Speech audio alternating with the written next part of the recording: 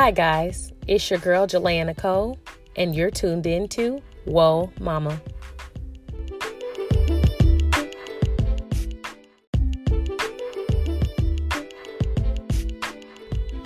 Here on Whoa Mama, we discuss plenty of topics. We'll discuss things from just being a plain woman, just womanhood in general. We'll discuss wifehood, motherhood, careers, and ministry. There's so many topics to cover in so little time.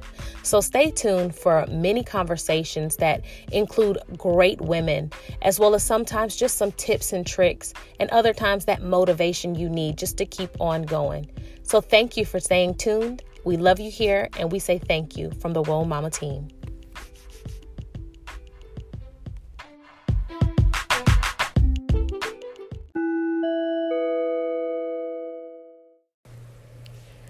On this episode of Whoa Mama, I'm with my sister-in-law, Wilshie Harris again, and we're continuing the conversation about the perspective of what a stay-at-home mom is and the husbands. Just know that this episode was not easy to get out. We had a few technical difficulties, but thank you for bearing with us. It is up late today, but it's here. So stay tuned for a little bit more of that combo. All right, guys, we are back with another installment of the What is a Stay-at-Home Mom conversation. This is part 2 of it. We last week discussed what our perceptions and our thoughts were about a stay-at-home mom. And this week, because a stay-at-home mom normally has a husband, we're going to talk about that perspective. And I keep saying we because I have Wilshie Harris back with me again, my lovely sister-in-law. Hey. So we are going to discuss some of the things that we've heard our husbands or brother-in-laws, for both of us, say about stay-at-home motherhood, or just some of the things that we've witnessed. So let me preface this with, guys, I actually had a recording, but for some reason my phone will not pull up the recording that I had that involved my husband. And so we're going to start from the questions that we asked him and give just a glimpse of some of the things that he has said. But because he and my brother-in-law, Wilshie's husband, grew up in the same home, there are some facts. So we'll try to stay away from his opinions, but we'll state most of the facts that we do know. So this week, again, we're talking about the husband's perspective. So our husbands grew up in a household with both of their parents. They grew up in the same house for about 25 years at this point. Like their parents have had the same house for quite some time. Or more. Yeah. So it probably is like 30 years at this point. I don't know. Mm-hmm. Time escapes me. But last night when we were speaking with my husband, we asked him a few questions. And one of the questions we asked was, what was his view, or what did he see about stay-at-home moms? And his real perception is that he actually didn't see many stay-at-home moms. He had one grandmother that kind of gave him that insight, but she really didn't have kids in the home. And he also stated that he does remember a lot of his aunts and plus his mom working. They were mostly full-time working women, and that those are facts. Like, they were all full-time working women. So he also let us know that his mom was full-time work, his dad was full-time work. And when parents came home, mom was still priority caregiver. Mm-hmm. And so his perception is that you just do your part. If I could walk away with one thing that I can remember him saying is, he knows that what he saw about parenting and being a couple and quote unquote stay-at-home motherhood, because his perception was just everybody does their part, they're a team, everybody's going to pick up their piece and do it well. Mm-hmm. And so then that took us into what we see our husbands have witnessed and what we think what they expect versus what we expect for ourselves, and how those don't meet all the time. They don't always add up. And I know that my perception was that my husband wanted me to do everything. He wanted me to do this, and I was like, I just can't. But the thing was, I never actually vocally said I couldn't. I tried to do everything. And so when you try to do everything, it gives people the perception that you can. And so then they come to expect it from you. And I know that was one of the things that we actually had a breakdown about before. Luckily, we're not there anymore, but we'll get into that in a little bit. So for you, Wilshie, when you, like, after speaking with your brother-in-law and then being with your husband, as long as you've been with him, give me your synopsis of coming into stay-at-home motherhood or even wifehood really, about your perceptions and his perceptions and everybody's perceptions coming together? So after hearing my brother-in-law, I realized how, like, okay, I realized where my husband's perspective really came in and got grounded in, because my husband, he expected, when we first met, he's like, you can work and take care of the household. And I was like, okay, let's see you do it, or let me see how that will work. Because to me, if I'm working 8 hours and I spend 12 hours out because I have to drive to work and back home from work, after a 12-hour day, do I want to wash dishes? No. No. Do I want to clean the toilet? No. So I couldn't see his vision. But then when he talked about how, like, their mom would come home and take them, they'd walk to go get ice cream. I was like, oh, that's what he's talking about. You should be able to cover everything, because that's what I witnessed. That's what my mom did. My mom made sure to make moments, and she made money too. So you should be well capable. And I'm like, oh, no. Because it never really works out the way that we think it works out. And something my husband always said was, you never see the background of everything your parents go through. So we never see the background of what your mother's struggle may have been. It could have been her losing sleep trying to clean the house. It could have been her up crying in a corner because she's trying to stretch a meal. We never really see that part. So we just see the result. Yes, and then we build our expectations on the result. So for him, it was, you're capable of doing it all. Yes. I think my husband says that, he thought everybody just picks their piece and they do well at it. But for some part of me, for me, some part of our relationship, I thought that he felt the same way, that I should be able to do this, and this, making sure the house was good and make money and build this business and, all this stuff. And quite frankly, that was a lot of expectations on me that I just really could not meet. 'Cause in my mind, when I think about it, if I look at my parents, the parents that I did have, you guys will get more about my background and that stuff later. But just to give the general topical thing, my mom was the working woman. My stepdad was a stay-at-home dad. So I saw a clear line. If I work, you clean. If I do this, you do that. Like, my mom didn't have to do those things.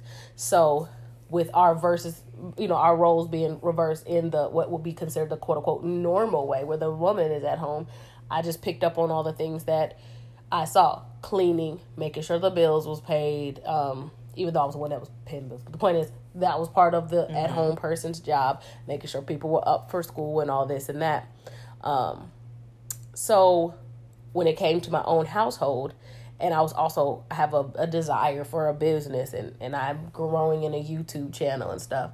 That stuff takes time, and that stuff takes energy. And it's like, I felt like I was working too and trying to maintain a home. And I was like, I'm failing somewhere in here because I can't do everything, and I cannot, and I never wanted to admit that to myself. And I think that was the bigger part that caused more problems with me and my husband, is because I couldn't admit it to myself. So if I can't even say it to myself, I'm not going to tell it to you. I'm not going to tell you that I'm struggling because you have these expectations and you already are upset because I'm not meeting these expectations. Why would I let you know that to give you more? So what I said last night, I think I'm going to reiterate. For me, it was like, I'll do it all myself. And then the minute I realized I couldn't do it myself, I was like, we need a nanny and we need a maid. Like, I can't do this. Like, this is too much. And my husband's like, who do you think you are? And I'm like, I don't know who I think I am. I just know I need a nanny and I need a maid to come clean up because I can't do that. I've always had to take care of myself. My brothers were super clean, super efficient men. Like, they did everything. They know how to cook. So I always just had to make sure she cleaned up after herself. I never had to actually cater to cleaning up after 3 people. And I used to get overwhelmed cleaning up after myself. So when you're adding 3 extra people to the mess that I have already made, I'm like, this will never end. Yeah, it gets daunting. My perspective is almost the same. It's like, I'm accustomed to this level, and now it has been compounded. I had kids back to back and all that stuff. So there were times that I did go get a job because I knew that my husband, he wanted monetary assistance at times, and so it was to appease him, but it was also something like, well, I'm not in the house either. That's not on me. Like, I was trying to get out of that too, because if we both out here, then maybe we both come back home and do the same amount of homework. And so that still bit me in the behind. And what I tried to do was, big bank takes little bank. That's how me and my husband operate.